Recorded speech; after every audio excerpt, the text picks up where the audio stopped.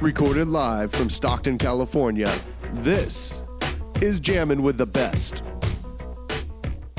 Meow.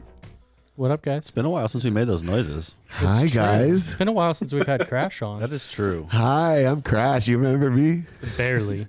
It's quite hazy. It is. Hey, what do you got there? Through Haze? Through the Haze IPA. Yeah, thank God we ran out of beer, and Fair Republic.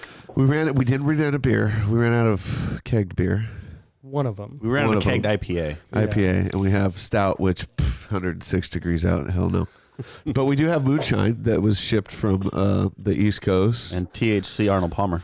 We have a lot of things. We also have a Yes. guest too. Yes, we have a guest from the east of the Vermont area Yeah, of we've the got countries.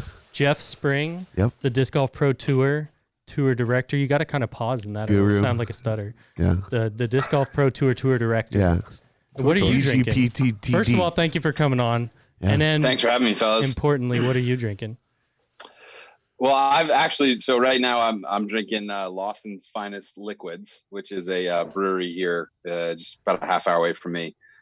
Pretty well known in the Northeast for making some heady IPAs. So I'm drinking Sip of Sunshine right there. I love liquid sunshine. Yeah, I expected to be out on the road right now, obviously. So I had like kind of packed up some like dry storage beers, but like being back in Vermont, it's like better access to some good stuff. But no, this is delicious, and appreciate you guys having me on, and looking forward to chatting. Yeah, welcome. That's I guess one of the good pros of being at home and all this negative is you have a little bit more access to wonderful beer. Yeah, it's definitely a bright spot. There's pros and cons, but I won't complain about it. Yeah. So what has this time been like for you? I was going to ask what's your average day to day? Is there even an average day to day, or is it just kind of hitting on all cylinders and putting out different fires? I mean, the average day to day, we have like a kind of a recurring meeting schedule, and then, regular, different meetings week to week. So I'm going usually 8 to into the evening. And then it seems like I've been doing a lot of work on the weekend. So it's been pretty busy, just kind of prepping, and we're trying to, hem up all the different parts and pieces of restarting, during the pandemic. So there's a lot of details and a lot of folks to run everything by, and a lot of people to get opinions on. So there's a lot of communication right now. And then obviously, like before we knew we were restarting, we were doing a lot of trying to get creative with content, like the virtual putting invitational thing. And then we also did like a best shot bracket. We were doing more social media stuff and reusing clips and just trying to keep content going. And then a lot of interviews with pros, checking in with them. Like we use the virtual putting invitational to do that. So it was kind of like very irregular, like doing media stuff up until recently. And now it's just like planning, talking, communicating. And yeah, just a little crazy. And then of course, like we know that in the past week, there's been civil unrest in our country, and we've, been working through how best to, respond to that and offer support to, the community in Minneapolis and African Americans, minorities, and kind of, put our stance out there on, just supporting equality and denouncing racism. So like that threw a curveball into this week, but one that needs attention as well. So yeah, a lot of interesting schedule changes, I'd say. And it's kind of unfathomable that we'd be back out on the road pretty soon, but I'm starting to try to wrap my head around it because that's coming right up. It's pretty exciting. Yeah, going back to the civil unrest part, your guys' response to that was pretty on point. I appreciated it. Yeah.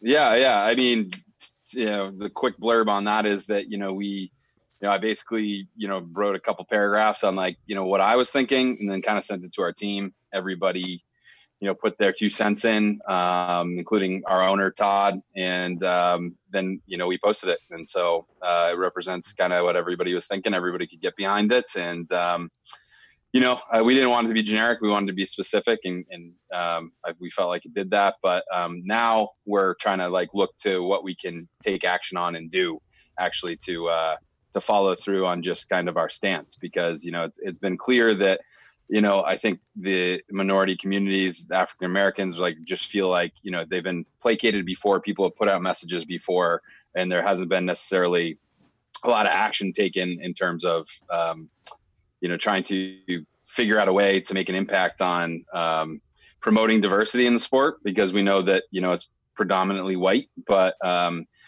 there's definitely some diversity out there. And like our focus this year actually was going to be on, and has been on, like, elevating the women's side of the game. Yeah. And now we're thinking about like, well, how do we take some of the plans that we had and kind of, incorporate, diversity as well. Obviously we're looking at donations. We're thinking about what we're going to do with the Minneapolis event coming up at the Preserve, and, maybe, donating to the George Floyd Memorial Fund, which I think is definitely in our plan. So yeah, it's appreciate you saying, you thought it was a good response, but, really, we just tried to share what was on our minds and put it out there, and just affirm, what our values are. And we're in a learning process, I think, like everybody else, in terms of like just seeing this wave of information from, the minority community, from the Black community, saying,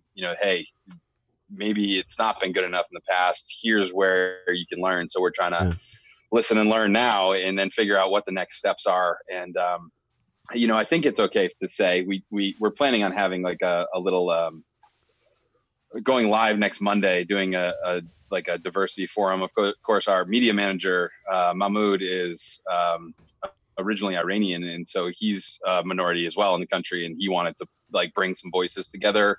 He's not been feeling too great, but I think like next Monday might be a go. So we're trying to reach out and just kind of use our platform to like let voices, be heard. And yeah, I think just like anybody else, we're trying to like understand that we don't know the answer, and we're trying to listen a little bit and just figure out what the best steps are, and how we can use our platform, what we have, like what we've, been working on to elevate the message. So love it. Full support from us. And we love Mo. I think that was one of the really cool and interesting hires over the off season. He's a guy that we have a lot of respect for, and I think he does his job great. And I'm happy to see that pairing. What was it like changing up some of the staff and being able to bring in someone like Mo? What's that process like? Yeah, well, just to speak to Mo about Mo, I mean, he's got probably one of the most rugged work ethics I've ever seen. Nice. I mean, I have to like continually, try to make sure he's not burning out. Obviously, like I give him, like we give him a lot. We have a lot of goals, and so we push pretty hard. But that said, I mean, he pushes even harder just himself personally. So his work ethic is crazy, super creative. Like really coming from a journalistic viewpoint, but then with experience at ESPN and seeing what professional studio, how it operates and what the best practices are. I think it's been hard for him, like coming from that and then going to a freelance role where he's able to kind of, control what he wants to do into like, an organization where we do have specific goals, and he's got to, he is the manager and he doesn't have the same resources that he had at ESPN, but like making the best of it, and he's done an awesome job. So that's my 2 cents there. In terms of putting the staff together, yeah, I mean, during the transition, it was basically just like figure out a way to get to the end of the year last year. We had a big change and big change in moving the Tour Championship, which was kind of like way up in the air when we stepped in and started running the brand. So, and just to be clear about that, Steve had a company called Disc Golf USA, which is still in existence, and that company sold the brand to a new company that we formed to run the tour. Okay. And so when that company came in, Todd and I formed it, and it's called Loa LLC, and that's the company that runs the Pro Tour. And so it was just, no employees at first. I was the first employee, I guess, and then we kept Seth Fendley, who was working for Steve in the Pro Tour. I think since 2017 he joined in as a smaller role, and then he built his way up and kind of was pretty much second in command, I think, from everything, I understood. And because I was working with the tour from the start, in the capacity of tournament director, and then working as a kind of a lubricant between Steve and the PDGA. Yeah. But yeah, so like Seth stayed on. He wasn't an official employee. Like we contracted him for that year, but then he was our first like official hire, like when the calendar year changed, and we said, okay, hey, we're going to now start hiring official employees. And then we focused on like retail and marketing and media. And so I think Mo was our first hire, and then Aaron Wilmot. Yeah. We talked to Aaron a lot. Aaron's a man.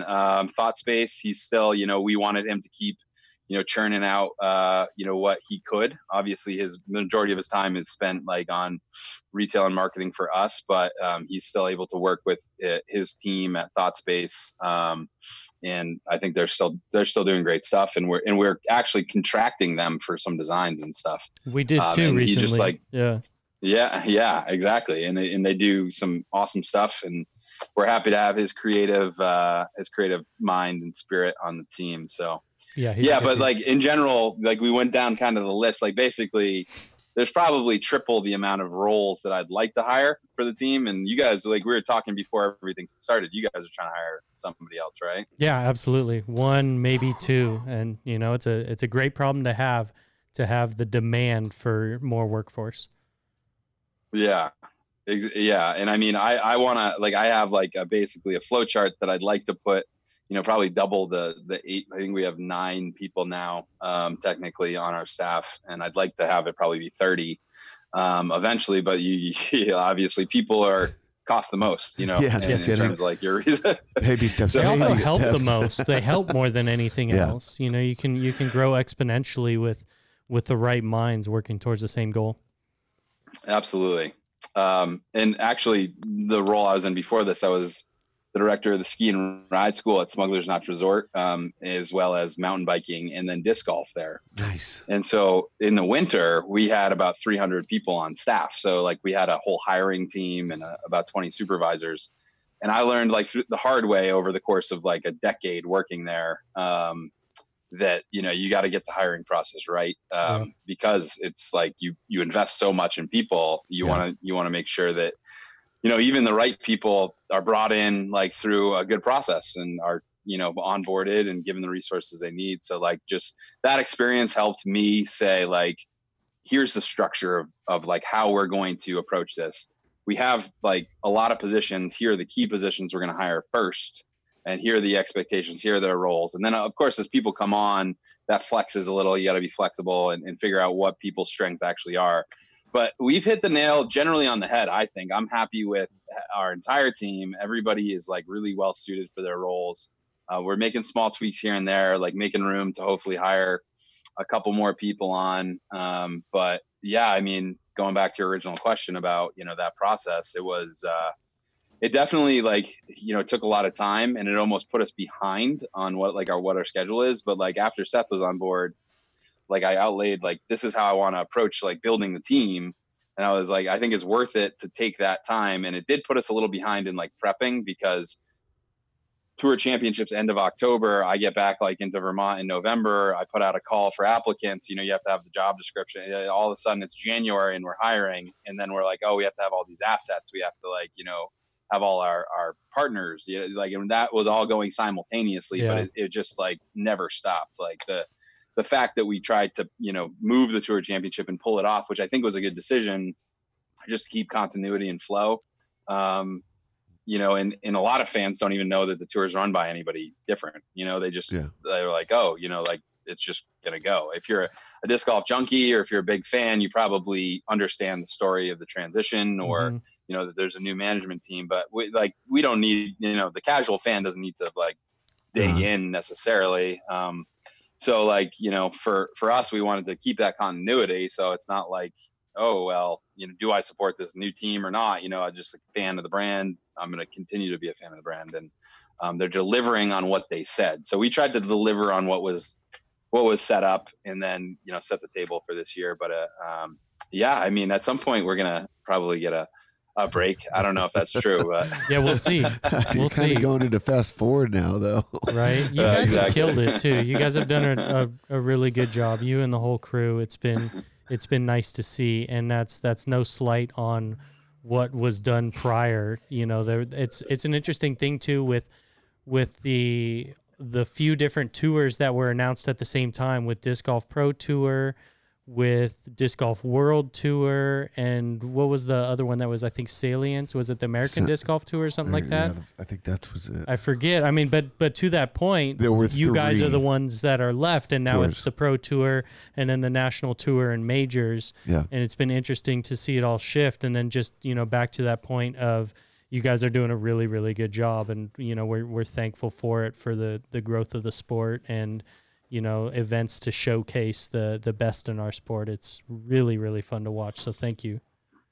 Yeah, I mean, it's hard to know like the full impact. I remember like talking to Steve a lot about that, like especially in the last year, like what is the impact of the Pro Tour on the sport? What support should it or could it warrant from, either manufacturers or people that, have some money to support a tour like this, and or the PDGA, like I think that was a common topic too. And so it's hard to quantify, but like, I think just the fact that, there is an organization that can, keep pushing towards, elevating that game for the professionals. Like I love watching pro sports. I'm a huge sports fan. So like, it makes me want to go, like my favorite sports I like to go play. I like to like keep up with, I like to watch the media, I like to invest a little bit in. So hopefully, like you said, that kind of keeps that ball rolling. We get more fans through that and more players. And I think it all works together. So it's a fun industry. You're in a good position. I mean, you're the only tour this year now. I mean, there's not much not even else. the Worlds. So talk about, I mean, your championship pretty much is Worlds now. To some extent. To an extent, I know there's different parameters to that. Well, and it's been a different format in previous years too, the Tour Championship. But still, man, it's really exciting because now it's the only thing out there, which is as it should be, because we need pro representation. We need a pro tour, which this is it, a true pro tour. And we're thinking like hard about how we want to approach the Tour Championship now. We haven't like set like this is the format this year yet. We were gonna preseason, but we're like, let's just kind of get into the year and get some feedback. I mean, it's obviously gonna like, I think like right now we're talking about, we're trying to reassess, but like $50,000 added. Yeah. Cash is like the minimum for that. But like, we're talking about like, what do we want to do with media? Do we want to make a bid at like a national broadcast? And those talks have been going on behind the scenes. That's good Charlotte. stuff. Yeah. What are those discussions like? And who are they with, if you can announce that? I can't really announce anything, but like obviously Mo coming. Yeah, there's nothing to it now. So I'll put it that way. Yeah. Oh shit. No, but actually, Mo coming from. Go for it. Sorry. Well, we have said we are willing to run Pro Worlds, and it won't be PDGA, but we'll run a Pro Worlds out here this year. We can do it, dude. We can do it this weekend. We could do it tomorrow. Yes. Yeah, it'd be a bit of a logistics nightmare for all the competitors, I don't know but how that's they're not gonna our get department. flights to get here, but it's on. Yeah, actually, when Worlds was canceled, I felt like there was like a lot of disappointment, but also some people were really relieved because of the travel implications that there would have been from like actually like GMC in Vermont to Utah to Charlotte or like to Rock Hill. It would have been a crazy month. That said, it's still going to be crazy. I mean, we the Jonesboro event is October 1st through 3rd, and USDGC starts I think like 4 days after that. Wow. And it's also going to be now. Wow. I don't know if you guys saw that it's going to be the women's U.S. championship as well. I saw that. Wow. That was announced. We actually had Paige in the shop Monday and Tuesday, and she was on the phone a lot with different people. I'm not sure how much she would want us to say. I think she's probably comfortable with all of it, but I know that there was those discussions going on because they weren't going to have a major this year. Yeah. With USDGC always being one Division I champion, which is fun, cool, and that's great. But to deny an entire gender of a major this year, and having, you know, some chance at a major title would have been awful. So I'm glad something did happen. I saw something this morning and I just didn't have time to even swipe up and read it. So I'm glad to hear that. Yeah, it's important. And I know that the talks have been going on behind the scenes for a while. I almost wanted like a couple times to say something because I saw like there was a little bit of turmoil about it. Yeah. And rightfully so. But I always kind of had a sense that Innova would step up and make it happen. And I'm glad that they did. You know, Yeah. Jonathan Poole is run a great event for a long time, and it only makes all the sense in the world to like offer the venue to like absorb the pro side. You know, I know that there's one thing I'd say is there's a lot of like AM women and even like age protected divisions that aren't going to get that chance, which is a bummer. You know, like it's just the pro division, but you know, I do think that that's better than not having the pro division, because, you know, like the pros are really staking their whole, you know, lives on it, right? Yeah, they're trying to grind out like events and travel and tour. And, you know, without a major, it would have been, you know, absolutely, you know, kind of crazy to have one men's major if you don't have a women's major. So I think it's a good thing. I'm happy they stepped up and did it for sure. I kind of hope it stays this way going forward. To have both at USDGC. Yeah. Seems logical.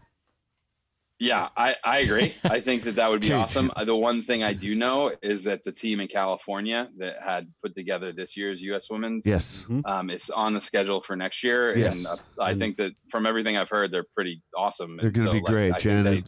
They're very close to us. Yeah, they're you about guys a aren't half that hour far up the from road. them, right? No, we could throw a disc to them. Okay. All right. I don't know about that, but Gibson can throw a you disc guys here. want it there next year, but like if like they didn't award a bid after that, and just kind of shifted it to Rock Hill, I agree. I think that's a wait a second. Then we can't bid on it. Never mind. Then we can't bid on it. So you know, shit. Just need more majors. We need more majors. We need more majors for the women. Hey, well, the USDGC has really kind of been like the masters of disc golf, right? Because it's the one that doesn't move. Yes. And so, like I would support I think like people have been talking about it in the PDGA, like on the board from, you know, what I can tell, but I think there needs to be a fourth major. Like I just want. Tennis has 4, golf has 4. We should have 4. There was 5 a few years ago in there disc was golf. 5 when Paul won them all in 2015. Yeah, there was 5 in a few years back. And there's been 3. I think it went from 5 to 3. Yeah, it doesn't make any sense. It's weird. There's no continuity. They've had like the Australian Open, the Japan Open. Like I think that they're trying to, you know, the PDGA wanted to have that flexibility. My understanding was to like be able to like grow the sport in other countries. Like as an international organization, they're like, oh, hey, we're going to put a major here in Australia, bring all the pros, bring all the spotlight. It's a major. You got to go to Australia. And then from my understanding, like it kind of seeds a little bit of growth in that area. And now Australia is a little bigger. So like, I definitely get that. But at the same time, just do it every year. Even if it's do it every year. Yeah, exactly. Like the Open Championship in traditional golf, that moves around and it goes to different countries in Europe, right? Yeah. My geography is terrible. I could have been wrong about that. And then like the European Open was in disc golf was a major one year, and then the next year was a European Masters. Kona Piste, like Aussie Open. It's like call it the same name. You throw it at the wall and you see if it sticks. If it doesn't stick, you pick another place. Yeah, I'm fine with testing stuff. Or just call it the same name, like because we're gonna have a major in Rotan. Yeah, we're gonna go to Rotan. We're building a course in Rotan one day. I'm still not sure where that is. Neither neither you guys. It's Belize, I think. It's in the ocean. It's pretty. Roatan. Honduras. We can't get in there. Honduras. Okay. We can't get in there right now because they won't open their borders There's yet. a lot of places when they do, we're building a course there. On what was it? The Pete Dye designed nine-hole golf course. What about the 16 courses on the island? Did you see that? Alond? Yeah, Alond. Did you see that? It sounds like Finnish for island. It very well might be, huh? It's like, like a different language. It just says island. Yeah. But no, I did see that. That looks awesome. Actually, like before I took the job here, I had done a little work for Disc Golf Park, and the guys there, Erno, I can't pronounce his last name. It starts with a V, but he's kind of been like one of the guys working for UC, and he's done an awesome job, and Austin Montgomery with Disc Golf Park, like building it out in the USA. So I'm not surprised. Like UC's always thinking big. Erno's probably involved in that. I think a couple other people out there, but like they're probably going to crush it. I can't wait. Pretty exciting, isn't it? Yeah, let's go. I'm ready. Well, next time we do a podcast, so let's go there. Do it from there. Next year. I'm in. Yeah. Yeah. What are we doing tomorrow? But no, I mean, I actually got to go. Speaking of like the European Open / Championship / Masters, because I think like I've seen European Championship and European Masters. In 2017, I got to go to Yarva. I think it was a European Championship that year. Maybe it was the Masters. But that place is awesome. Like that place should have a major every year. And every other year, I hear that it's going to be closed, and then it actually doesn't close. Yeah, I don't know what's up with that. They're trying to create. I don't know what the actual status is. Isn't it like a giant community park type thing? Because isn't there like a bunch of other weird stuff going on there too? So I actually do know the backstory now. And so it was a dump, and then they covered it and like let it like slowly evolve into like a park. But it was kind of a junkie park until disc golfers designed a course there. Surprise. It was a disc golf park. And then they took a great amount of pride in it, made it super nice. Yeah. Everybody loves it. But like the long-term plan from the city, it's just like right outside of Stockholm.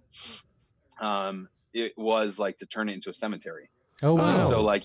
So even though they were like, it's going to be a dump, we're going to like cover it up, we're going to like let it turn into maybe a park in the meantime, and then eventually when it's like nice enough, like we'll just turn it into a cemetery. Wow. That was like a long-term plan, is my understanding of like that like parcel of land, but now like the city is like, okay, well now it's time to turn it into a cemetery, and everybody's like, what are you talking about? This is like one of the best disc golf courses in the world now. Like you can't do that. No. So that's where like the fight is, and like everybody's like, I think every other year you have to raise awareness, is like they're about to shut this down unless we get some action here.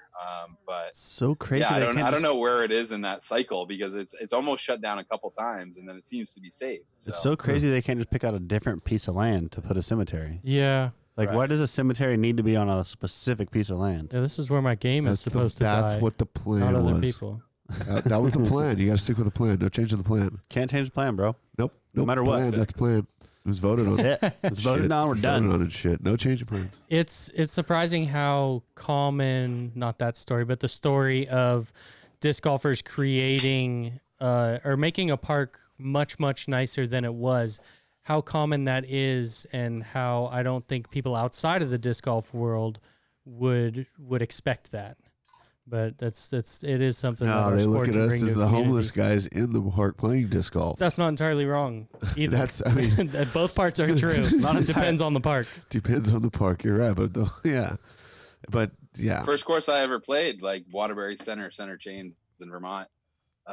Same thing. I mean, I think it was just like a little corner of the park that was kind of ignored and kind of weird, and now you go there, it's delightful. It's awesome. They're doing a good job right now.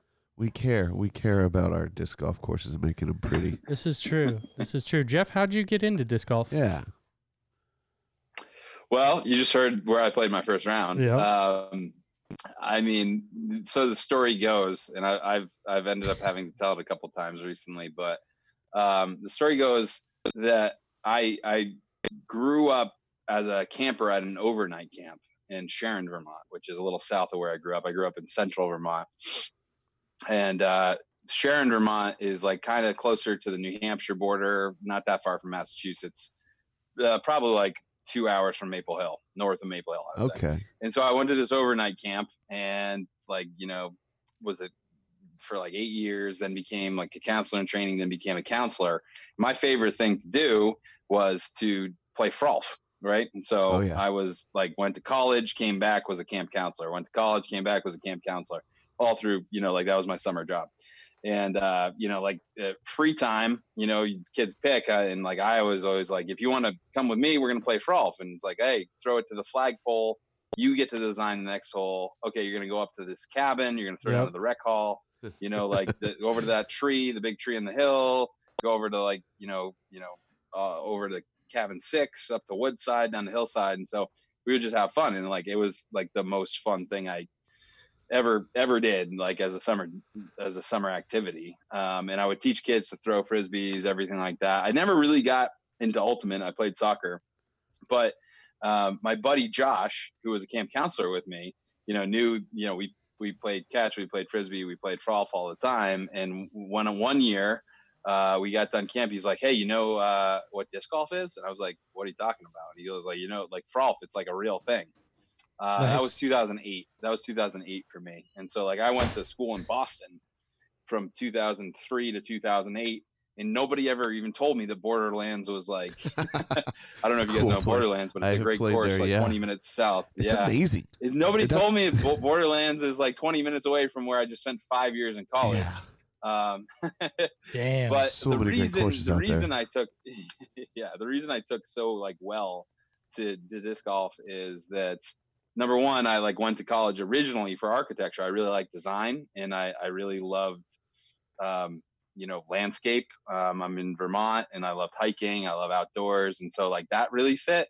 But then I also played competitive golf in high school on my like high school team. So then all of a sudden, when my buddy that I went to camp with, and he knew that I'd like taught kids to throw Frisbees and frolf, like told me immediately, like I was like totally 100% in.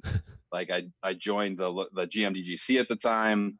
I won like the M1 division in 2009. And then I ended up, competing until about 2012, ended up getting this job at the resort, Smuggler's Notch Resort, after the summer camp gig. Kind of like, I was like, hey, I'm like 24. I probably shouldn't go back to summer camp, even though I was like the program director, right? But like, I was like, I don't know if I should go back. And I became a seasonal worker. So I was like a ski instructor, an environmental educator, and like a program director at a summer camp. And so that all like ended when Smuggler's Notch offered me a job as like the camp manager of their day camp. It's not an overnight camp. It was different. So I was a summer camp manager. Then instead of being a ski instructor the next year, I was a ski school manager.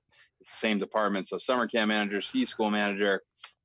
Ended up then hearing that our owner, wanted to do disc golf because of the Wyndham deal. I don't know if you guys have heard this story, but Wyndham Resorts basically is a 3-pronged entity. It's like Wyndham Worldwide, Wyndham Hotel Group, which is like Red Roof Inns and all those hotels, and then Club Wyndham. And Club Wyndham basically goes in and they do timeshares. And like, you probably remember the South Park where they're, like stuck on a ski vacation and all the parents are like, so that's like Wyndham. Like they have this like pressure campaign. You can't get out of it.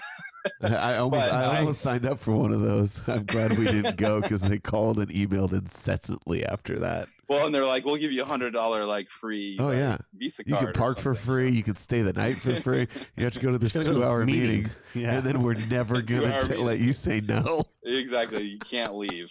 Oh, it's awesome. Buy $15,000 like points. Timeshares. Man, no, but I don't mean to hit on Wyndham because like they were like ended up being like a key part in this story because our owner is an independent owned ski resort, Smuggler's Notch Resort in Vermont. And so here I am. I've been the ski school director. I've been the camp manager, and then I've at the same time totally invested in disc golf, competing, and like wanting to design courses because I have this like design desire, and I studied architecture for a little while. All this kind of BS, but like I ended up like starting designing a course at the camp. And then I heard that our owner had some interest in disc golf, so I said, hey, do you want me to like build us like a real disc golf facility? Like I've designed a couple courses, I've helped out a couple courses, I'm on the board at that point of the state club. And he said sure. And it turns out the reason he was interested is because of Wyndham, because Wyndham became an affiliate of our resort.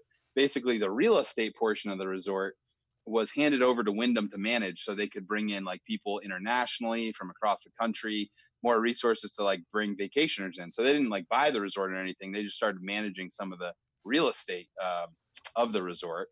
And the guy who was responsible for making that deal, he's the VP of Global Resort Development for Wyndham Worldwide. And this guy's like, an executive at Wyndham Worldwide that oversees all of Wyndham. And his name's Alan Litwack, and he's the man. And his headquarters are with the Wyndham Worldwide headquarters in Orlando, Florida. And instead of going out and playing golf on lunch breaks, they went out and played disc golf. Oh, that's amazing! That's amazing. Yeah. It's like that key, that's at a local, like I think it was a Greg Hosfeld designed course in Orlando. Oh, nice. And so he comes up, and the story goes that he and our owner Bill are on, like there's a little 9-hole like kind of joke of a pitch and putt, and he's like, "Oh, I heard you have disc golf. Let's go play it." And so they're walking around this, and he goes, "All right, let's do this deal on one condition." And Bill's like, "What is it?" And he goes, "That you upgrade this disc golf course. I want a real course here." Yeah. Nice. So that's why Bill was interested. And that's how I got my foot in the door at Smugs. And that's how we built like the Smugs courses out. And Bill is just kind of like this owner who's like escalated the resort from a small resort into like a really well-known family resort across the country, because he thinks big. And so he told me immediately, he's like, "If we're going to do disc golf, I think it's a good family activity, don't you?" And I was like, "Yeah, absolutely." And he goes, I want to do it better than anyone. Yes. Hell yeah. Like, okay. Dude, goal like, accomplished so for the most part, too. There's not many places you can say that are better than that. No. When do we need to be out there this year? Tomorrow. Yeah. When should we come visit? Yeah, you guys should come September 3rd through 6th, Green Mountain Championship. Are there going to be fans? Are there going to be fans? Are we going to get a press, press pass? Hopefully, yeah. Jumping ahead a little bit. I mean, we actually we'll do the podcast live. Anyone that wants to, exactly. You guys could come as media. We are as supporters. You guys are tour supporters, so we're partners. You guys are invited, so get on out there. But no, I mean, honestly, volunteers. We encourage anyone that really wants to spectate. Yeah. Basically, if you come and volunteer, it's like spectating responsibly. Yeah, you know the rules. Found a you can help loophole. enforce it. You can like, be a resource. So like, otherwise they'd keep me out of there. Keep me away. This guy's hammered. It's fine. He's a volunteer. When Jeff and I first met, it was at Maple I Hill remember last year. this really well. It was final round. It was final round, wasn't it? And it was on your hole, on the OTB hole. The hole 8. Oh, we want our hole hole 8 permanently. It was on our hole. Yeah, we want hole 8 permanently. Yes. It's sitting on the bench. Here goes Jeff. And the lead card's coming up. He's like, "I'm gonna need you guys to move." And I'm like, "Huh? We've been here for the past 5 cards." I just gave him shit. And so no, it was awesome. Like I came up because like I was like walking in front of lead card. You're a scout. You're doing good. This is the first event ever that I was like tour director. Like everything had just gone down. I like went down. I was like, I gotta go down to MVP in Maple Hill because like I've been. First of all, I always go down for at least a day or something. And I've like back in the that's a longer story I won't get into. But like I was like, I gotta go down. This is like Steve's event, and we're like passing the torch, and Steve wanted me to go down. So like I go down there, and like it's the final day. I'm like going down, and like I walk over, and there's like a crowd. Obviously, the caddies, the media are coming, and I come over like down to the 8th tee, and I wasn't watching them putt on 7 or anything. And so I come down, and I was just like, okay, looking around, and I was like, hey, you know, like the lead card's coming through, and Crash is just like, yeah, so. Who are you? Sounds exactly like him. Who are you? And I was like, well, I think with the media and the fans, like maybe can we make a little room? And he's like, well, we've been here all day, but I guess so. I was like, thanks, man. I was like, I appreciate it. And then like 2 seconds later, you know, like we made a connection, and he's like, yeah, I sponsor this hole, so yada. And I was like, oh, I'm Jeff. I'm like the new like guy that's like the tour director. And he's like, oh, yada yada yada. And we got along. So all right, it was just move great. along, Jeff. Great. You gotta go to the next hole. I gotta drink my beer. Oh wait, there's nothing more to see here. That was the last card. Damn it! No, that was fun. It was awesome. It was good. It was good to meet you there. And Maple Hill has a special place in my heart. Now I need we need to get out to Smugs. That's like 2 of the probably 5 courses that are consistently named in people's favorite courses is Smugs and Maple Hill, and then there's a few others. Yarva is one of the ones that we talked about earlier too. Milo, yep. Milo. It's kind of crazy how most of these places have 2 courses too. Yeah, not all of them, but like Milo, Well, and that's kind of why, like, when you actually break it down to courses, it's like Yarva and Maple Hill are like 1, 2. Yeah. And then when you talk about facilities, then like we get up into the top 5, and like Milo's there. But if you like, people are like, if you made Milo super course, it would be the best in the world. A lot of people say that too. I would say that for sure. Yeah. But, Milo's so crazy. Yeah. I mean, I think in general, like, it's been a crazy ride, you know, kind of through this entire like roller coaster of getting, you know, the Smugs Disc Golf Center built, and you know, kind of like happenstance in certain points and like serendipity. But you know, once we had the support from the owner, and he asked me, he was like, well, how do we know that we're the best? And I said, well, we're running the World Championship. And so he said 10 years in 2012. And we did it. We did it in 6, which I did not expect. That's but, great. We got it done, and you know, I think like it's kind of been pretty solid from there. And of course, like there's then the whole Pro Tour story. Yeah, I think you've done pretty well. You know, outside of that, I think you've done pretty well. Mm-hmm. Hell I mean, look at you now. Just look at you. Look at you. I got a background, you know. Oh man. So what was that transition like for you, getting the torch passed to you? How was it chosen that it was going to be you? Take us through that process. Yeah. That was last year. That's 2019. I thought that 2020, there's no way it would be crazier than 2019. Right? But, wrong again. Yeah. Yeah. So, I mean, this all kind of like started back with, like, I mean, the fact that we actually, that Smugs held Worlds in 2018 plays into this.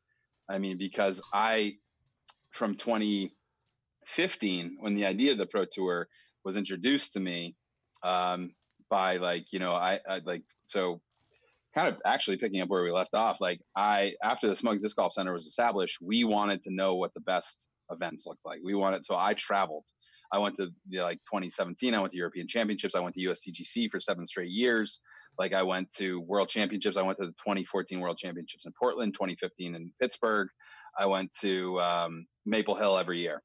And so like I got to know Steve a little bit through going down to Maple Hill and like knowing that event. And that meant by 2015, he had heard about our event, the Green Mountain Championship.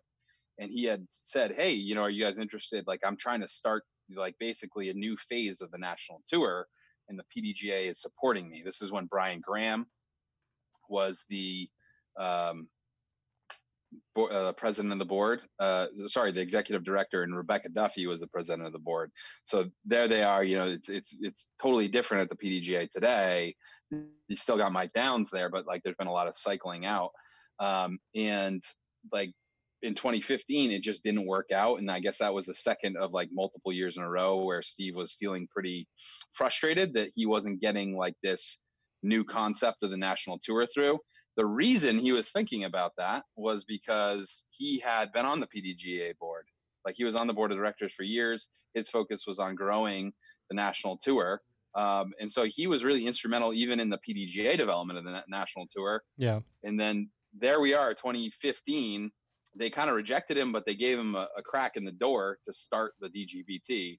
Nate Heinold and I were both at the USDGC that year. Mm-hmm. And Nate said like, hey, you know, nice to meet you. Like I'm Nate. I run this event called the Ledgestone. I know you run Green Mountain.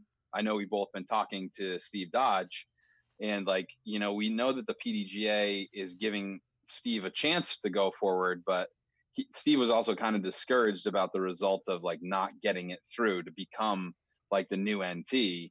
And there's a lot to say about that, but like to move the story along, Steve said, like, if we have basically Ledgestone, MVP, and GMC, those are core 3 we can build the tour around. And we said we're in. And so from that time, I kind of became, you know, not just a TD, but a little bit of an advisor to Steve. And then it was the first year, the Tour Championship.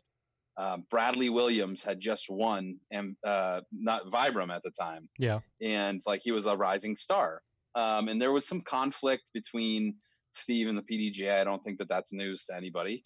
And then Bradley got suspended for 18 months right before the Tour Championship in the GMC. Yeah, I was going to say there's some conflict between Bradley and the PDGA too. And Matt Dollar. Yeah. Because that actually then happened at Ledgestone. MVP was Vibram was the first ever event, and Bradley won it. And so there's a lot of PR and press about Bradley, and like, hey, the Pro Tour, like Steve was looking for storylines like James Conrad. Like he made his name through the first year of the Pro Tour. Bradley Williams had won. And so they're like, hey, the Pro Tour is letting pros do more, letting more people become pros, which is very true. It's providing more opportunity, getting back to our earlier discussion. So then all of a sudden, we're 2 days before the GMC, Bradley is up. And actually Bradley was staying with me at my house next to the resort. Oh, wow. And so Bradley's there, and I get a call from the PDGA. It was actually, I think, from Brian Graham, and he said, listen, we've just suspended Bradley Williams. I was like, what? And he goes, yeah, it was from an incident back at Ledgestone. And I was like, okay, well, what happened? He's like, oh, we won't get into it, but he's suspended. I was like, for how long? He goes, for 18 months. Yeah, so that's wild. Crazy. I go, whoa, did he kill a guy or what? What happened? And he was like, no, he bumped Matt Dollar basically. But that's a whole different story. Chihuahua. But Steve kind of had it at that point in time. And I don't know if you guys saw it at the time in 2016, but he desanctioned the Tour Championship, which was also at Smugs. I remember that. Yeah. It's so we have the GMC happening. And 2 days, a day before the GMC, they suspended Bradley. Steve puts out this statement saying the PDGA is not supportive, airing out all this dirty laundry, this is the last straw kind of thing. We're going to do our own thing. We're desanctioning the Tour Championship. And there I am. And I was like, Steve, do you want us to desanction the GMC? And he was like, well, I don't know. Let's think about it. So over the next day or two, we talked about it. It was decided that we weren't going to desanction. They were like, listen, executive directors come and go, board presidents come and go. The PDGA should be even though it's despised and hated, but it's still a membership organization. Yeah. It represents all the members. Right. So maybe we should just try to kind of move things forward. And he kind of cooled down, cooler heads prevailed. GMC stayed, sanctioned, Tour Championship not. And going into that season, I became, through those discussions, the liaison between the PDGA and the Pro Tour. Because at that time, the relationship was kind of toxic, and the PDGA board did not want to talk to Steve. Steve didn't want to talk to them, but they wanted to continue working together. So I was kind of in between those two, and we got to a place where they started working together again in 2017. And so I was in that role until 2018, and that's kind of where I kind of started. Is 2018 I was off the tour. I wasn't we were running Worlds, and I said, well, there's no way we can do both. We want to make Worlds as good as we can. So let's just focus on Worlds. And so we didn't have GMC on the Pro Tour, and I was totally focused on Worlds. So by the time I came back in to advising Steve at the end of that season, right before 2019. And I was really surprised at how crazy things had gotten, because there's all these media issues. There's issues with Jomez. There was kind of and there's a lot of drama. And looking back, it makes sense. It's growing pains, but it is. But to be kind of in Steve's position, he's fighting for funding, he's fighting support. We talked about how much does the Pro Tour do for the game, yet who's supporting it? Who's actually funding it? And thankfully now, we do have some capital to try to get something established. You know what I mean? But that said, we're still fighting for sustainability. Of course, with the tour now. And we're taking it seriously, but I can only imagine being in Steve's shoes. It would have been impossible. He's trying to pay bills. He's trying to pay media. He's trying to pay photographers. He's trying to, pay for assets. He's got so many things going on. Of course he wants the PDJ to do more. And of course there's going to be conflict with media, especially when media is just showing up in filming, and then like they get a lot of the accolades, right? Sure. So like I can put myself in his shoes and see why that conflict happened, but you know, like I think that basically triggered the start to the 2019 season, because Steve said the only way to survive is to bring media in house. And then, you know, in the attempt to do that, it's expensive. Yeah, it's expensive. Yeah, it is. And like you said, growing like pains, the learning curve. Yeah, there's definitely a learning curve, because I talked to him a lot about when he was doing this, and it is it's tough. It's tough. It's a big step to take, and I see why he did it as well. Was my thing with him was like, I see your vision here, but like there's two things I would say. Collaboration, like there's so many people who love so many entities, and like you founded this on the spirit of the disc, on community. Like, you know, like if you really feel like you can't keep that going, then I guess I understand. But like by taking it all in house at once, like you're putting out the image that like that community doesn't matter as much, you know, as just, and like when it comes down to survival, you know, like that's his perspective, you know, like we just need to survive, you know, like, and when you're down to that point, like what is the balance between survival and like, you know, values? Well, it's your core values. You go back to it, you know, you got to go back to that cornerstone. I mean, what got you here, that cornerstone, and figure out what. Yeah, it's a tough one. It's a tough one. That's a tough one. Yeah, there was a lot of drama back then. There was a lot of statements and a lot of drama, but you know, everybody was trying. You know, the sport is flying. You know, there's no ceiling to the sport, and everybody's through the Disc Golf Pro Tour, things started to happen. You know, and of course, everybody gets excited, and maybe they get, you know, call it what you want. You can call it. It's excitement and some success and some recognition, and that creates, you know, then we get clashes amongst egos, because you know, and it you're a good intermediary because you helped get everything, you know, back to thinking, hey, oh yeah, we love each other, right? And we're all going to we're all building the same cause to grow the sport and a brand that is dominating this year, by the way. Only Tour. Did I say Only Tour again? Well, it's got to be a balance, like you said, between competition, which helps people grow and pushes people to do better, but also collaboration and community. Because, like, honestly, when Steve came out with that message, Spirit of the Disc, he really did coalesce a lot of people. Like, he brought people together and said, "Yeah, we can do this. Like, look at our community." And that was his vision. That was, I think, the core message that really gave fuel to the what we call DGPT 1.0, and now we're DGPT 2.0, and Steve's still a part of it. You know, we still got his event there. I think I have a nickel in there too. I think I got a nickel left in there. No, it's exciting. It's so exciting, and So I mean, just to wrap up the question is like, as Steve, like, you know, found out the challenges of like trying to bring that media in house, like, and had some failures and tried to like reassess. Like, it started to become clear that the best path forward for the tour was to be recapitalized.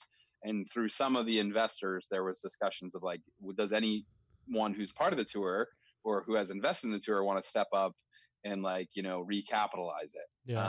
And through that process, we got what actually transpired, which is Todd, you know, purchasing the brand and then saying, you know, throughout that process, I mean, he contacted me. He and I had known each other just from Nantucket, because I'm not that far away. I went to the first Nantucket Open, and like he always wanted to schedule it around the GMC. So then, like, when these talks started, and like I was involved in the tour, and trying to help the tour navigate through this really rocky time, in 2019, just like a year ago right now. Like, there's a lot of uncertainty a year ago right now. We just lost some. We just lost it. We just lost audio. I mean, we can't hear him. Yeah, we can't hear him. Hold on. That's on. Can you hear us? Thumbs up if you can hear us. No, you can't hear us. Okay. We can hear us. Can you hear us? No. No. You can't. No. I'm back. Oh, he's back. Somebody called in, so like it kind of. Did you say hi to him for us? You could have just merged the calls. Yeah, I know. I thought I did, but no, I like. Yeah, just end the super long story. Sorry, but no, that's all right. The way it all wrapped up there was that, yeah, Todd and I had a relationship, and then he reached out to me and said, kind of Steve suggested it. Steve. Technical difficulties. Please stand by. Hello. All right. Hey, all right. What's up? Right. Jeff's back. All right. So yeah. Anyway, Todd and I knew each other. Steve kind of had been asking if I was interested in taking on a bigger role with the tour. Yeah. And he suggested it to Todd. Todd reached out to me. We started talking. At first, I was like, I love my job at Smugs. Like, I'm good. Yeah. But eventually, I kind of was like, warming up to it. It took a couple months, but by the time it was time to like pull the trigger, I was all in, and I was like, yeah, this is what I'm going to jump into, like a new thing. Yeah. It kind of felt like an ending point when we held Worlds at Smugs, and I was kind of looking for the next thing anyway. Yeah. And then, it just kind of jumped in, and here we are. Yeah, we are. Yeah, we are here. That's got to be a tough one. Go ahead. This is my next one up. This is like Focal Banger. You guys know The Alchemist? Yes, bastard. I want that. Jealous. Yeah, that had to have been a tough job to leave. Man, I want some heady. Heady topper. Were you going to send us a box of beer? Yeah, can we make that happen? I probably could. This is like heady light. It's like 7% versus 8%. Well, what's 1%? Oh, that's way lighter. Yeah. It's like, actually, I like it. It's a like summer beer. Heady started the canned beer revolution. Yeah, it did. I mean? Started canning it. So. And good, yeah, good beer in can. Yes. Oh, I've never had it. I've never had heady topper. I love it. I've heard nothing but good things. But we've got the Pliny out here, so we need to send you some Pliny, I guess. We could definitely work. I've only had it once. Yeah. Wow. Let's work a trade. We can get JK some Pliny. We'll trade. I'll be back. I'm in for that. Jeff, can you give us a couple minutes? I know you just had a phone call. Crash has got to run. We've got a customer that we're going to help out real quick, and then we'll be back in just a few minutes. Cool.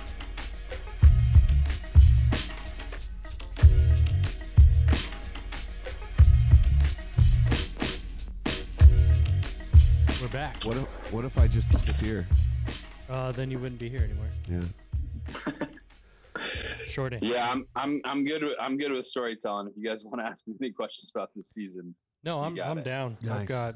We could go for hours. I unfortunately don't get that. We can get definitely that go longer. Luxury. I've got a 2-month-old at home and a wife. And now I got to pick up beer on the way home. I don't know why those two seem to coexist so often. Kids and beer? Yeah. It's possible. Right on. So are you leaving right now, or are you cutting out in like Well, what's best is probably just to go now as you come out of the break. I mean, it's up to you, bud. Mysteriously disappear. I do that and I appear sometimes too. Jeff, it's good to see you, dude.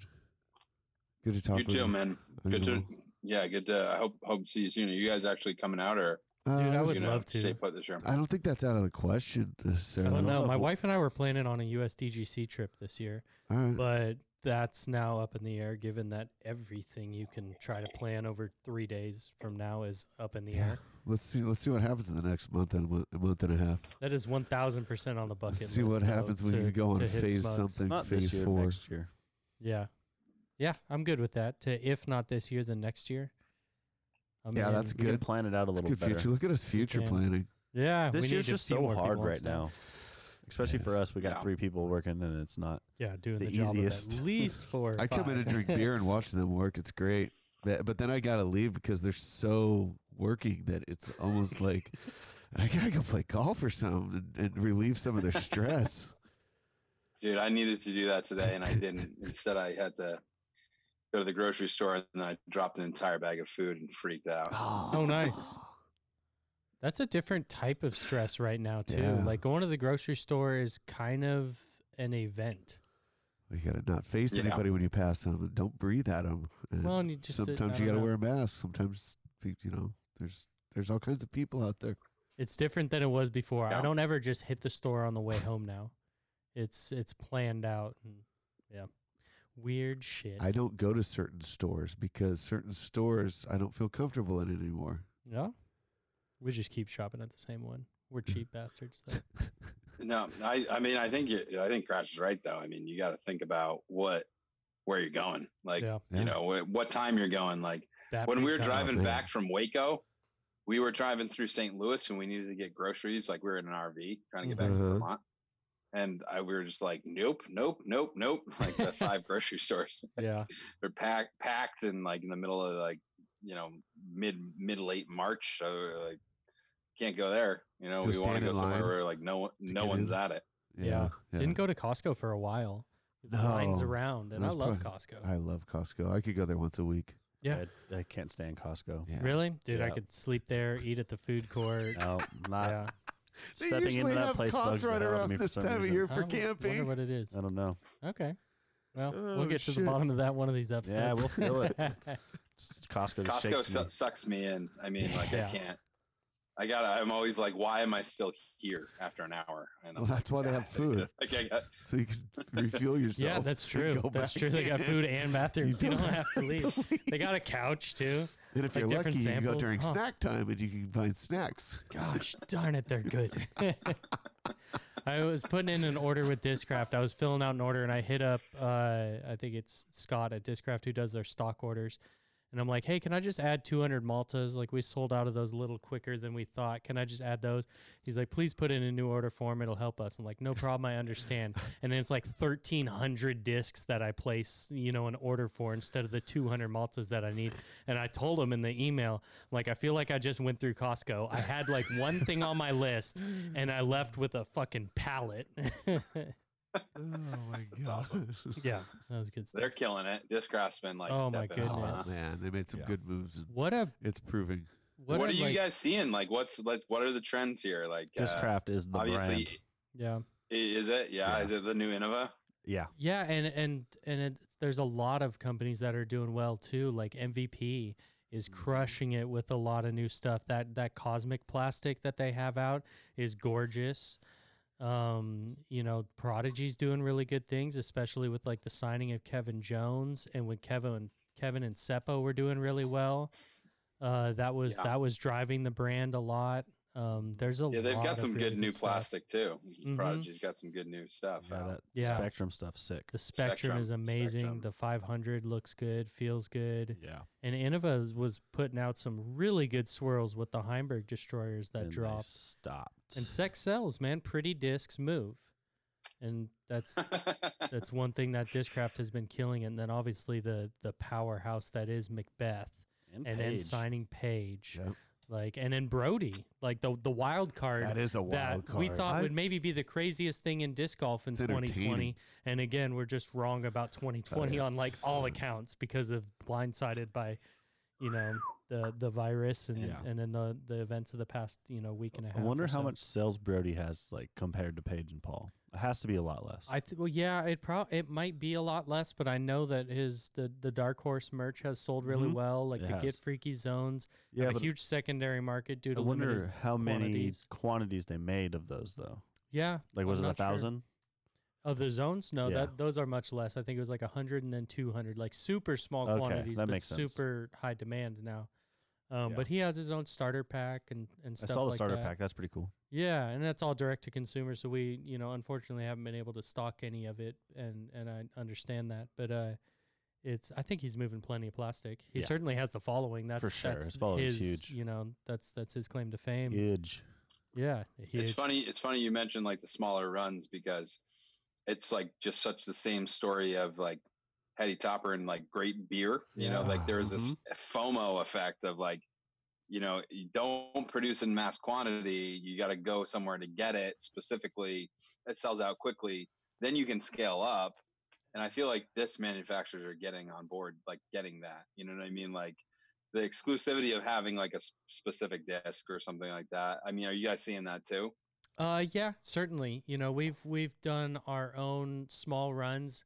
I always kind of refer to it as like manufactured rarity, where it's just for the most part it's the same disc. We don't get to control it the same way that the manufacturers do.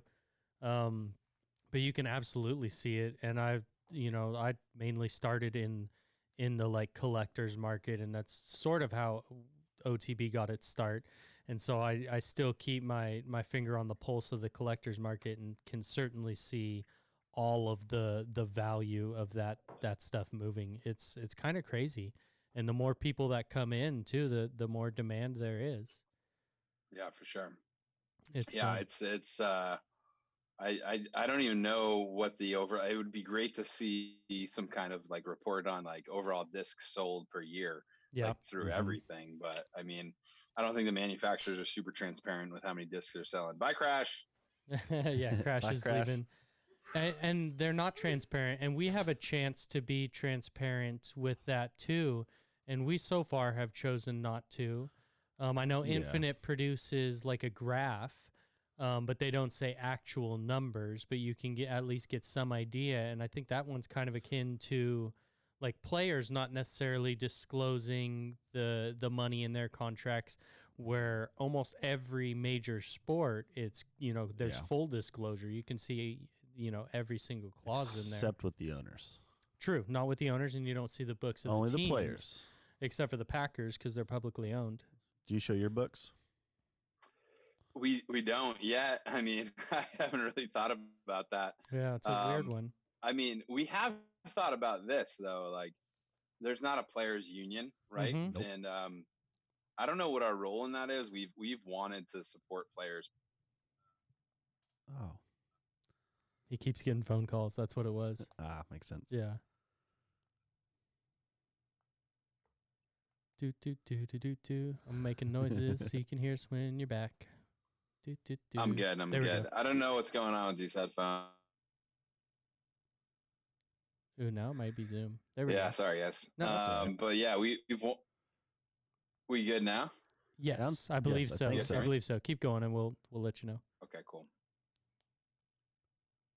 Yeah, I don't know if it's these headphones. I just like when it, I cut out, it goes like makes a little noise, and it says they're at like 80%. They were fully charged before this, so I don't know if it's the headphones or the call or what it is. But that said, I mean, picking back up, like we've thought about like our role, like for touring pros, and like we'd like to be a resource. And I mean, one thing that we would consider doing is like just gathering contract information confidentially. Yeah. Just like the broad strokes, like tell us like, just like if you want us to be like a resource for you, like share like generally what your deal is.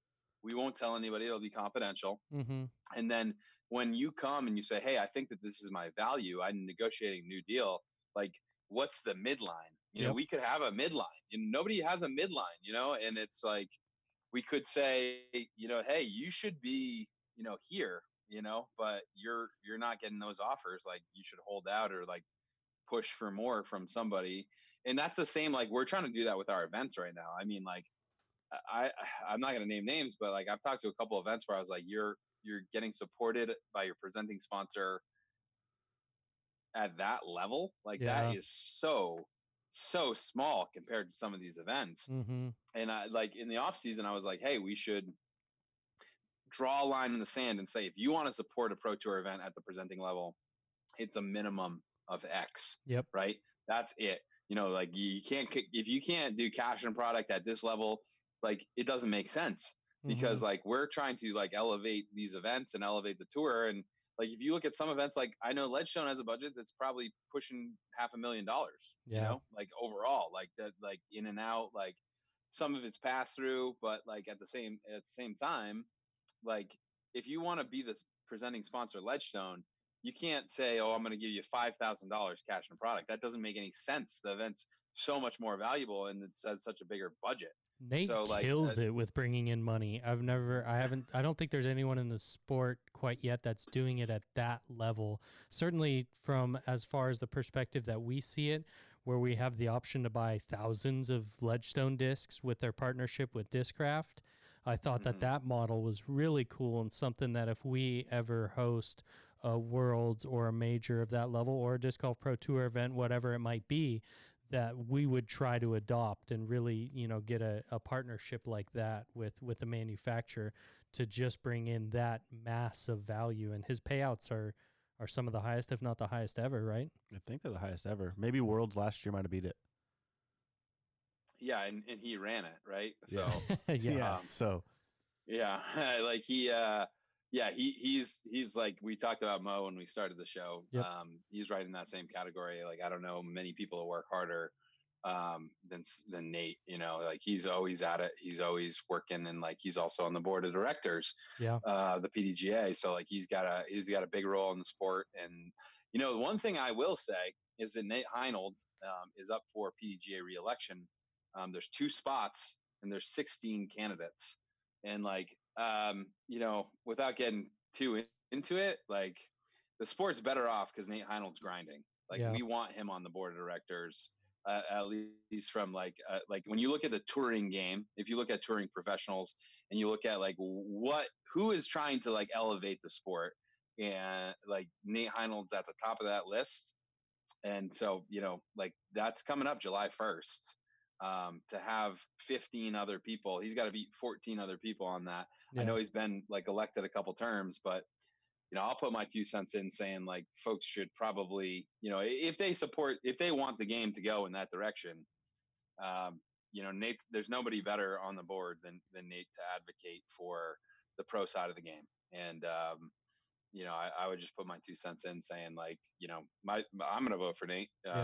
Not just because he's like runs an event on the pro tour, but because I know how hard he works and how much he cares and like how much he grinds. So, that's my 2 cents on that. But yeah, dang, like he's got a unique relationship, and I don't blame you guys for wanting to follow that formula because it's super successful and it's elevating like all the other events to try to catch that, So. No, I love it. I told him that right away when someone first tagged us. I think he said, who's your favorite vendor and are they interested in getting these discs? And we've been on board, at a growing level since I think probably 2016 or something was our first time that we signed up to be a preferred vendor or whatever with Ledgestone. And it's been for us nothing but good interactions with Nate. Super quick to respond. Just an easy to work with dude. And yeah, you could see that grind that he's on. And I have a ton of respect for that. So I can't wait to see where that goes with him. And I'm glad that he's up for re-election and he's certainly got my vote. Yeah. How long have you guys been rolling anyway? You said 2016. We were mentioning this a little bit pre-show, but like, have you guys been like, what was the founding date here? It was July or August of 2014, and I started it basically out of my house. It was out of like my house and my garage until, I say garage, but there really wasn't ever much plastic in the garage. It was all inside. He's got a decent sized house, and it was literally half of his house, maybe That's more, true. Maybe That's more. Yeah, if you ask my wife, she'd say like 80%. It was a lot. Like there was. You walk in the door and it's just Frisbees in your face. A maze too. There's not much. There wasn't much elbow room. Not really. I still have one full room full of discs there, but yeah, it started in 2014. Going back just a little bit before that, I've sold discs since high school, basically. Graduated 2005 there, but was playing AM tournaments and would just sell discs on eBay. Then got more into the collector market, probably like 2012, 13. Then just decided to do stock discs, got set up with the, all the major manufacturers, started doing that. And then we opened up the online store late 2016 when we had US Masters that we hosted here. Tim Selinsky. Yeah, Tim Selinsky we hosted in 2016. Opened up this shop late 2018. Hired Aaron for 12 hours a week. He very quickly went full salary.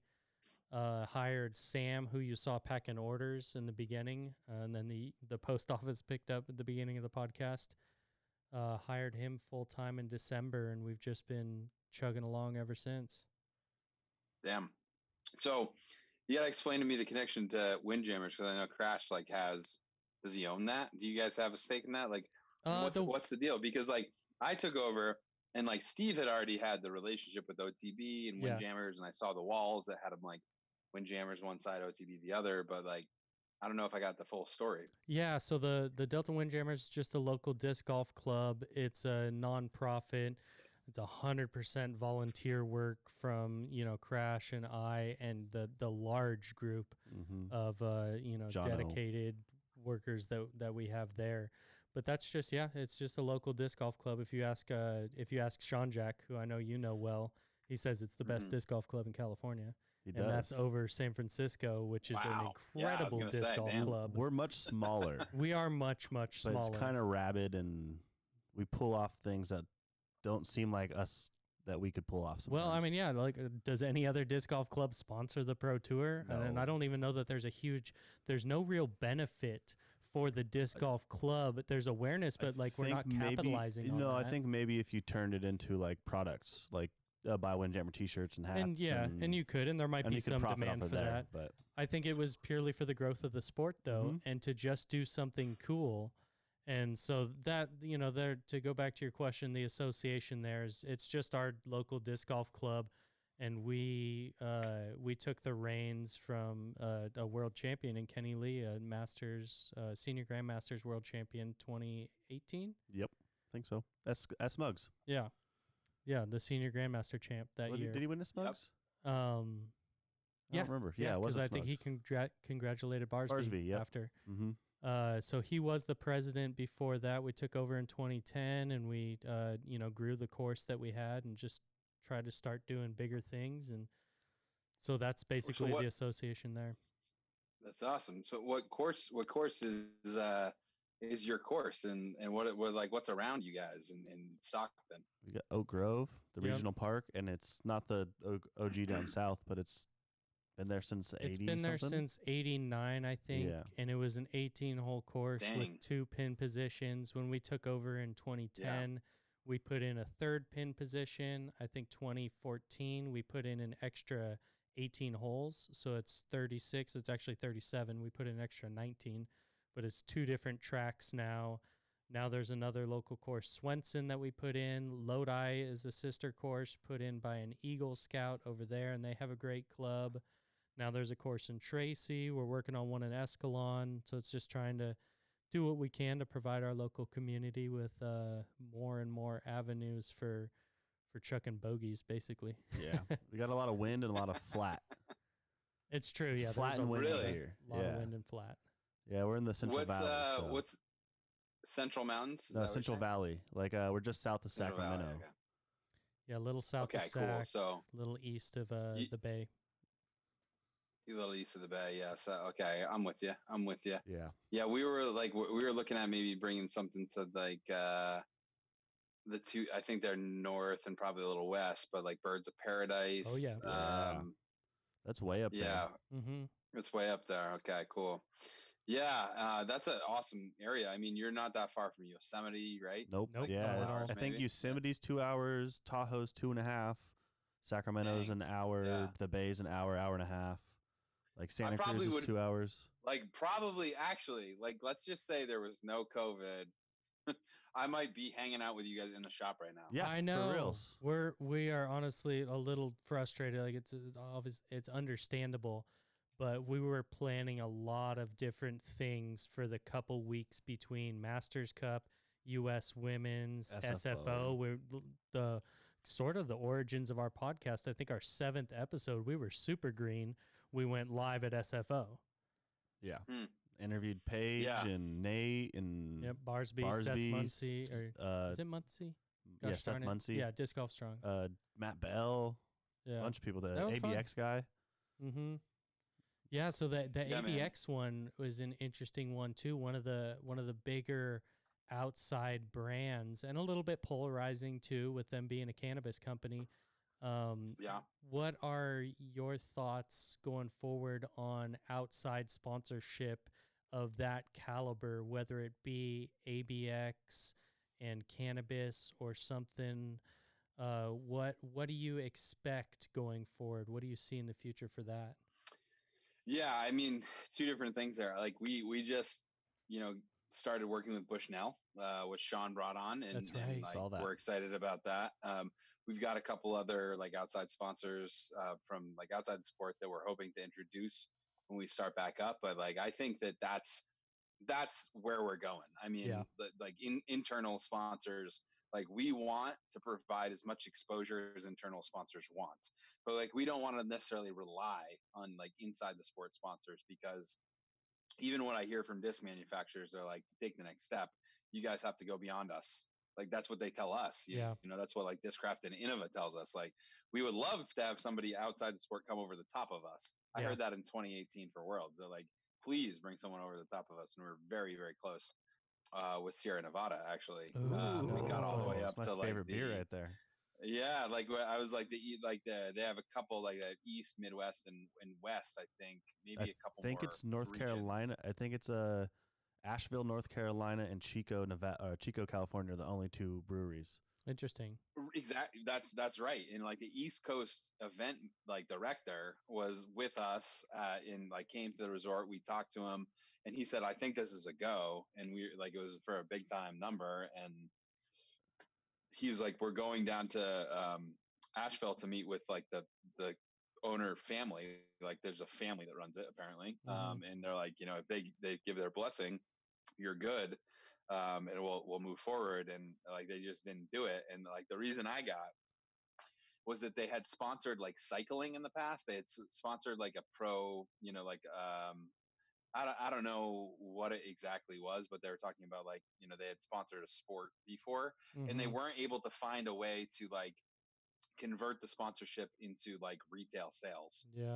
So they didn't want to come on that big, but they were open to like, kind of phasing it in, and they didn't know all the info about like the disc golf demographic. And so I don't know, it just kind of like was unfortunate that it didn't pan out, but I think that there's promise there, in the future. But no, I do think it's outside the sport that we grow. The other part of that is like cannabis and THC and CBD. Obviously SFO is making progress there, some big progress, and there's a lot of money there. And actually this year there became a little bit of conflict because the PDGA changed their policy on that. So like we basically, staying as partners with the PDGA, just follow their policy, and that's really all we can really say at this point, because I'm not trying to bring any heat to like a good partner in the PDGA, but like the board changed the policy and said like cannabis sponsors are part of the list of sponsors that you can't have, and so we went through a little bit of like back and forth and trying to figure out like what is going on with that in the off season. And like obviously the SFO isn't happening this year, so we don't see how that actually would have played out. But I know that like basically the policy now has changed to limit elite series, and they can't have title sponsors that are involved with cannabis. And that's just the PDGA's. That's coming from the board, coming from the staff. Like my understanding from talking to like the staff and even board members there is that they have to follow national law. And like if federal law changes, they'll change too. But they just don't want to open up the organization to things that are against the law federally, because they're a world, like an international organization. So that's what I've been told. And that's why I think that they've extended the policy. I think that like on smaller scale level, they're not as concerned. But like, as long as that's their policy, unless we're going to like, put up a fight, that's kind of how it's sitting with that industry. Yeah. So it's something I talked with Sean Jack a little bit about when we were talking about our, Pro Tour sponsorship and that, and something that he had reached out about Makes too, sense. asking what I thought. And we talked about it a decent amount. And I know that there's a lot in there that we can't necessarily share, and a lot that maybe would have come to light if there was SFO this year. But yeah, I'm excited. I know that it's one of the companies that there's at least a small partnership with right now, and I think is due to Aaron Wilmot too, is the Findlay and those hats. I don't know if you're rocking one right now.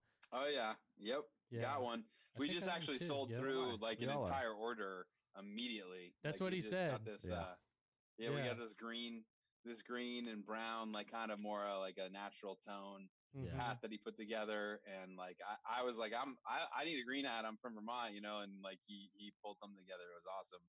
And, I think like in general, like the disc golf ethic is like outside national park, beautiful setting. Like we want to embrace that. And so we might be coming out with some cool, kind of more natural colors. And like, I know we're all like navy and red and shit now, but like, we'll end up like, coming out with some cool alternatives too. But that hat like went super quick in like a day. And like, he's already reordered. He's got some tan hats coming, like tan and brown. Yeah, he's got it going on. So we're excited about that. But yeah. I mean, Thought Space is awesome. We're stoked to have Aaron. Like they're killing it. Yeah. That design he made for us is sick. It is, and so is the National Park design that you guys have. That. He sends me so much stuff all the time. We got to send him one of the OTB hats, Finlay hats coming in. Yeah. We'll get you an OTB Finlay hat. So you guys have some Finlay? Yeah, we sold out of the other ones. I think I'm wearing the USDGC one right now, but we did a run with Finlay, and then we paid for and did another run. Yeah, that one's sick. Yeah, we did our Thought Space design, actually, is the one we're waiting on now. I think we paid for that about a month ago.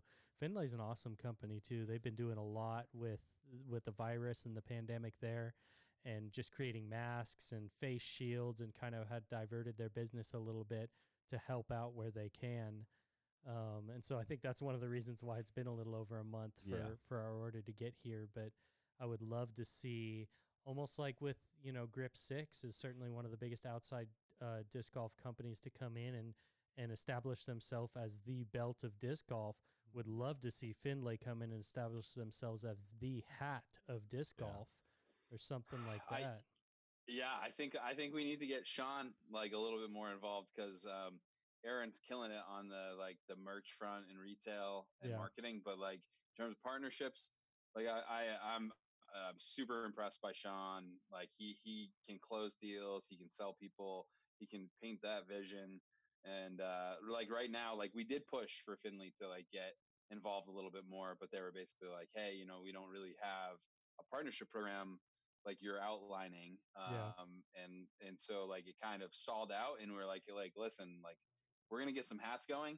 And like, if they start moving, like we'd like to like restart this conversation. Like you guys, kind of the same what you're saying, like we're looking for like a partner in the hat department that like, hey, like, listen, there's like 100, there's 65, 70,000 PDGA members. There's hundreds of thousands of disc golfers. If like, we're saying, if you guys get on board and like your product is great and like, we want to push you guys, you could become like, hey, this is the hat of disc golf. And honestly, I wouldn't be saying this right now if I didn't like wear this hat for the last like 4 months and be super impressed with it. Such good hats. It's awesome. They are. I couldn't believe, like, I actually like grabbed this hat even just a couple days ago, and I was talking to Aaron. I was like, dude, this hat looks new. Like, and I've been like if I would wear any other hat like this, it would basically be done.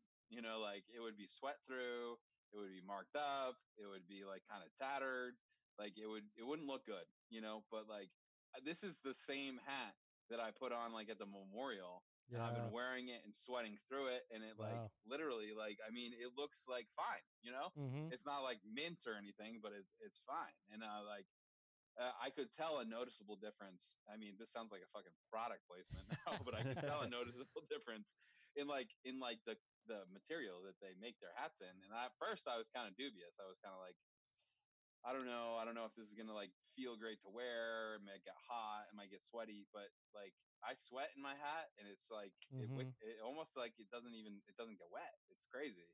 And at a $35 or more price point too, it's a tough pill to swallow. We're like, damn, this is more than we've ever spent on hats, but we believe in it. We believe in them. And, boom, they sold out. We're, reordering with a new product. So we're trying to do our part too, with proving disc golf's legitimacy and the market that is there, and there's plenty of demand, and it seems like a good crew that they've got over there, and I think it would be a great partnership we'll keep pushing them. I've already mentioned Disc Golf Pro Tour to them before in our emails back and forth. And, I think that there's really something there. Or even a company like Shady Rays that has kind of the same mentality where if if this hat rips, if this hat is damaged, if the product doesn't meet your expectations, they're going to do right by you. Where, Shady Rays is sending back, if you lose or damage your glasses, you get a new pair for free. Yeah. No questions asked. So it's good companies, and I feel good sending, our customers their product or sending them there. And that's one of the best things that I can point to in any good relationship is, you feel good about where you're sending people. And so I would love to see a Findlay partnership. For sure. And I think we'll get there, hopefully. I think like it's in good hands with Aaron, managing that relationship and like, getting sell through so fast. I mean, anytime you see sell through that quickly, you're onto something and you want to keep following it. So yeah, I'm stoked about Findlay. Like I've heard about Shady. I think that would be cool too. There's a couple of like sunglass brands that have dipped their toe, I feel like, into disc golf. And Shady's one of them. Shady's sponsored players and stuff. They what? They've sponsored players in the past. Yeah, and the next gen. Okay. And the next gen challenge they sponsored. We have a coupon code. We do actually, yeah. Yeah, through them. So okay, cool. Like we have some relationship with them a little bit. Mm-hmm. Yeah, the other one I've like heard about was Tomahawk. I don't know. Yeah, okay, I've heard of them before too. Yeah. But I think I can't remember who it was that they partnered with, but I think there's a huge gaping hole right now for shoes because like Adidas kind of dipped their toe in. Keen. And like honestly, I talked to Keen's out, dude. Keen pulled out. Really? Yeah. From what I can tell, this year, they're done. What? I mean, and like I don't know if this has been public. Maybe we're breaking news. Like on a bigger scale, I know it's like kind of made its way through people that didn't know, and like because I've gotten tons of Keen shoes through USDGC. They've been a big partner. Yeah. Ledgestone, they were partnered with the Pro Tour. I hit them up. That was one of my first calls when I took over, and basically the man there, who's a disc golfer, who like made it all happen. Which like that's something that it's its own story is like when a company like is motivated by someone internal versus like an actual like interest in like the potential of the sport. Yeah. With Keen, it was the former that they were motivated by like Dave Monk. Okay. David Monk. I haven't actually met him, but like I know a lot of people who have and like love the guy. 1,000 rated golfer. Nice. Like and up in Portland area, and that's where like Keen's from. Mm-hmm. And they're like followed basically his lead. He was their sponsorship director for the entire company as like 1,000 rated golfer, and was like, we're getting into disc golf. Yeah. And that's kind of how they like made a disc golf focused shoe, put branding out there. But like I think over the years, it kind of seemed like maybe it didn't hit all the marks that their management or their ownership wanted it to. And like there was a shift in management and ownership over the last year. And I think from my understanding that Monk was out. And I like that comes from like my relationship with Nate Doss, who like I think Nate, Paige, Feldberg, Avery, and Val were like the team Keen. Mm-hmm. And like they were doing like special discs every year. Maybe that's still, I don't know if that's still going. Yeah, I'm not sure either. But that was all kind of through like there were even like sponsored athletes. Like they have like mountaineers and like backpackers and like people that are outdoor like kind of aficionados representing the Keen product. And some of them were disc golfers. And it just seems like that somehow went off the rails, and I don't know why. And like my understanding is that Dave Monk is no longer with the company. Damn, we lost the Monk. Yeah, and that like his replacement basically was like under him and got elevated after Dave left for whatever reason, and was like, listen, my bosses are like, don't even touch disc golf. So like we can't even sponsor Ledgestone. We can't even like, I think that, I don't know if they had a problem with the sport, like if they didn't like it, like something like really odd for like everything else going this way. And then all of a sudden that's a huge 180. Like, I know it sucked because I was like, I love Keen. Like, and I've, as a disc golfer, seeing them support disc golf, I've been on board.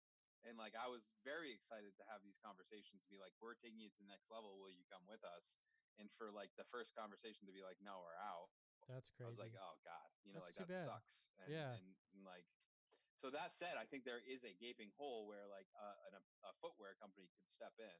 Yeah, I mean, Adidas had the relationship with Macbeth, and I know Philo, Chris Brophy, like a lot of those SoCal, Innova, at least Paul when he was with Innova and had that Adidas tie. There's something there. Yeah, I hope it transferred over to Discraft with him, because I do know it's a derived from Chris Brophy relationship. Yeah, and Brophy's a stud. And like I think Chris, like yeah, he's awesome, dude. And like he was so, I didn't know him before Worlds, but like he came out the Worlds, he was so supportive, he's super positive. Yes, awesome to work with. And like, yeah, we loved working with him. He dropped us a bunch of like, discount Adidas stuff. And like I like, from my understanding, like that, like he had that, he saw it and he made it happen, and like that's his relationship. And so like I don't blame him for like holding it tight to Innova, or Innova like trying to keep it tight. But like I also think like, whether it's Adidas or someone else, there, like I said, there's room. Like I've heard like little talks about Merrell. Yep. I know there's been some connections with Merrell. Back in the day, Garmont started sponsoring disc golf stuff. Okay. Started doing events, but like I think that they actually got sold and they're gone now. But like I mean that definitely is a product where like I think we could break through on a bigger level. Like, because if a company said, hey, we're going to make a shoe that works for disc golf, and we're going to invest on like tweaking it year to year and making it better based on feedback, I just think it would be gobbled up, and it could become like a new standard pretty quickly. It would. Disc golfers are so hard on shoes, though, and maybe it's just popping into my head now. Like maybe that was part of the issue with Keen, is they're like every 3 months we got 1,000 disc golfers that are just toe dragging their way through courses, going, "Hey, I need new shoes. I need new shoes." Yeah, and that's tough. It's concrete tee pads don't help. Yeah, and like Latitude did it with I think the T-Link shoe, and then they jumped out. Discmania did it with the Discmaniac shoe. They jumped out. I think it's very tough how hard we are on shoes. I think it's tough to make shoes. Yeah, in the first place. And you probably don't see a lot of small shoe companies. I think a lot of these small shoe companies like go by the wayside real fast because I don't think it's easy to make a reliable shoe. Well, and then also you got to have that marketing budget. You got to be paying people like Disc Golf Pro Tour. Sean Jack, you need to get off your ass. If I pulled anything from this conversation, it's that. I love you, Sean Jack. Dude, just joking. All I have to say is like, what the fuck, Vibram? Like Vibram made the soles that like could have done it, right? Yeah. And they're on the soles of a lot of shoes that like can hold up. They make the rubber sole. They made discs. And yeah. And like now I don't even like are they even involved in any way, shape, or form in disc golf? We gotta get Steve on here. Should I call him? Like, should we get him in here? Be like, hey, Steve, like take a break from the board games. Let's get the shoe market back involved here. I can't wait for those board games too, because we signed up as a retailer, and I think we've got 50 or something like that coming, and we did like a card sponsor, player sponsor, whole sponsor. Jumped in big on that. I thought it was a good advertising opportunity, and it's just something that's near and dear to my heart too. Playing a bunch of board games, I think it'll be really fun. Yeah, and good news on that front. I think that they just like got their prototype fully approved, and they're like moving into next phase, right? Yeah, I think they're starting production like within the next week. June 8th seems to pop out for some reason in my head. But I think they're ready to roll, and we're gonna have Monday. We're gonna have some games to sell pretty soon. So I'm excited about that. Yeah, Boda Brothers is doing good, dude. And I love how much of a visionary Steve Dodge is, and all the groundwork that he's laid. I think he was such a polarizing figure for that time, especially with the back and forth with Jomez. And I think for the tour's sake, it was great to have a new face. We're happy you're the one of the faces, but to me the face. You might be more modest than that, but it was good to have a new face for the tour because of that polarization. But so much respect and appreciation for what was started with Steve Dodge at the helm, and I'm sure a lot of help around him too at the Origins, but. It's well, amazing. I mean, yes and no. I mean, he carried a lot of it, man. but no, of course there's other people supporting him, but like, yeah, good for I him. mean, to your point, I mean, one thing I heard, you know, that's resonated with me in the past few years is that, you know, the person that is the visionary of a company that's going to get it off the ground isn't always the same person that's going to like be the growth manager. True. And the growth manager isn't the same, isn't necessarily the same person that's going to be the manager of a mature business or, you know, startup. And it's very true. you know, like the way I look at it is like, you know, I'm a link in the chain, hopefully a positive one that's going to move it towards maturity. Yeah, and we'll see. Whether exactly, hopefully, you know, and like if like when the time comes to say, you know, like I'm not the guy, you know, anymore. Like I hope that I can say, hey, you know, let's find the right guy and like let me move on to whatever's next for me. You know, like the only constant is change, right? And so like we recognize that like, hey, we're gonna do our part and grind and try to take it to the next level. But you know, when this business becomes, you know, better for someone else to manage, you know, there's no illusion, you know, that for me that like there might be somebody else, you know, just like, you know, I know it was hard for Steve, you know, it's like his baby, you know, like you know, but like we hope to do him proud, you know, and like you keep him involved in what ways we can. And like I think like this year is really about establishing the new identity, but like at the same time, I think he's got a role to play once that identity has been established, and hopefully he can stay involved in the future because you know he did found this and create it, and you know, even though it's moved on and grown past him, like he was pretty gracious and pretty incredible in the way he's found a way to support the tour even through probably a lot of like disappointment and not being able to be the person that's actually leading the charge anymore. And you know, it's just it's interesting. It happens to everybody in every business, and like we're excited for our team to be, you know, like pushing things forward right now. But you know, it's going to be somebody different potentially in the future, like whether that's 5 years, 10 years, 20 years. I don't know. I don't have any like limitations on it. I'm not saying I'm trying to leave, but the one thing I will say is that I feel like I am doing multiple roles, and I would really like to get into the next phase of venue development and put a lot of time and energy into like finding new venues, whether it's like ball golf courses or mountain resorts, which is kind of my specialty. Like I want to go to mountain resorts and say like, this is a perfect fit for you. You're looking for summer activities. You're looking for spring and fall and shoulder season activities. I know, because I worked at a mountain resort as a ski school director for 10 years. Like I know the finances of it. I know like the business sense of it. And like, if you work with us and put like a minimal capital investment in versus like a $20 million lift system, like we don't need $20 million, you know? Like you give $250,000, we'll deliver one of the best disc golf courses in the world. You connect us with your partners in the mountain resort industry, we're going to deliver one of the best tournaments in the world. Like that is a great vision to expand venues, to expand like the pro tour standards, and to get disc golf to a new level. I want to focus on that. But in order to do that, I got to hire a tour director. I got to hire somebody that's like in it and like on tour and knowing the players and knowing their needs and knowing what's happening from event to event to event. And like right now that's me, and I gotta be aware of that, and I gotta know the players' needs. I gotta know the details of every event. But in order to grow the tour, like I gotta put someone else in that role. Right. And it's so true.